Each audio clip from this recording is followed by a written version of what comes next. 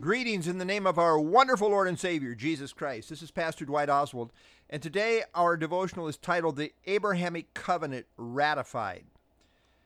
Dispensationalism makes a distinction between God's program for Israel and his program for the church.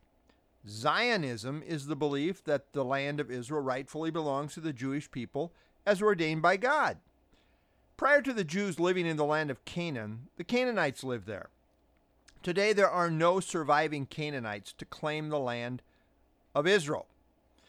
The oldest claim to the land, therefore, belongs to surviving Israel.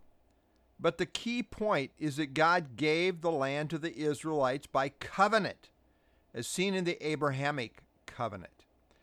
The land of Israel has been called the most important piece of real estate on the earth. It is called, quote, God's geographical center, the geographical platform on which the story of the Bible is staged, the focal point of the universe, the center of God's dealing with the nations, the spiritual navel of the world, the epicenter of human history, and ground zero for the end times. It is all of these things. The Abrahamic covenant was ratified in Genesis chapter 15. In Genesis 12, 1 through 3, the basic Abrahamic covenant is stated. In Genesis 15, the covenant was ratified and affirmed to be unilateral and unconditional. We read there in Genesis 15, 5 and 6, Then he brought him outside and said, that is, he, God, brought Abram outside and said, Look now toward heaven and count the stars if you are able to number them. And he said to him, So shall your descendants be. And he believed in the Lord, and he accounted it to him for righteousness. Genesis 15:6 is a reiteration of Abraham's saving faith. He believed in the Lord, and it was counted to him for righteousness. Note that it is just belief in the Lord that is accounted to Abraham for righteousness. Neither circumcision nor any religious ritual or rite had anything to do with it. This is a foundational verse on the doctrine of justification by faith alone. In the Bible, Abraham is the premier example of saving faith. Let's talk about the seed of Abraham. There are four senses of the seed of Abraham. Number one, the biological Jews who descend from Abraham. Number two, the Messiah, who is the unique seed of Abraham. Number three, the righteous remnant of Israel. And number four, spiritually, it can refer both to believing Jews and Gentiles.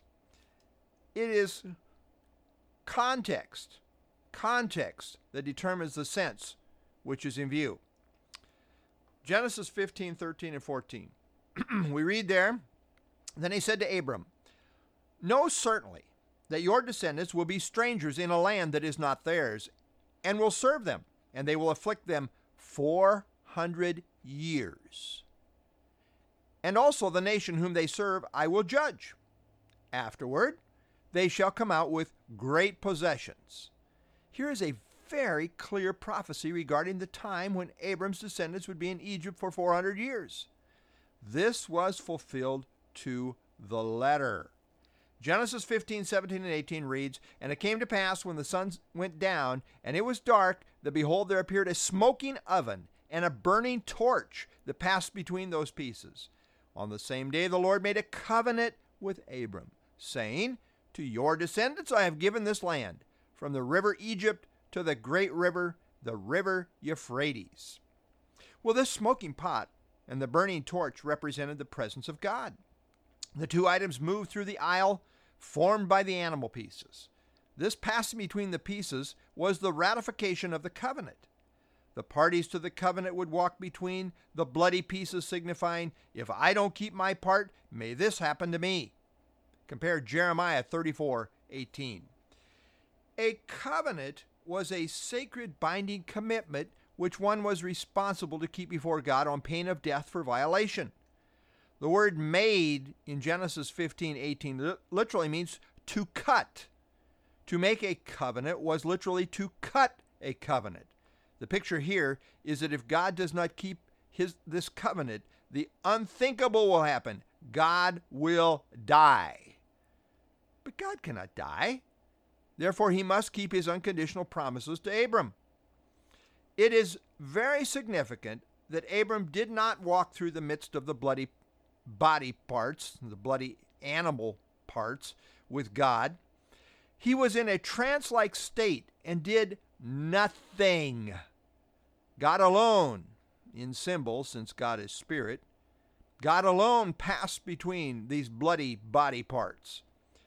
God is making the covenant unilaterally.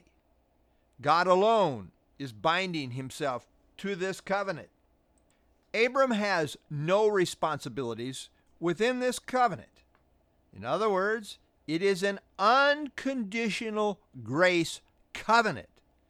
God himself is binding himself to do this. Abraham did not make this covenant with God. The covenant is God's, not Abram's. And God is the one who has all the obligations to fulfill it. In spite of Abraham's lapses and those of his descendants, yet they cannot nullify this covenant because it's God's covenant and not theirs. This is Pastor Dwight Oswald signing off for now.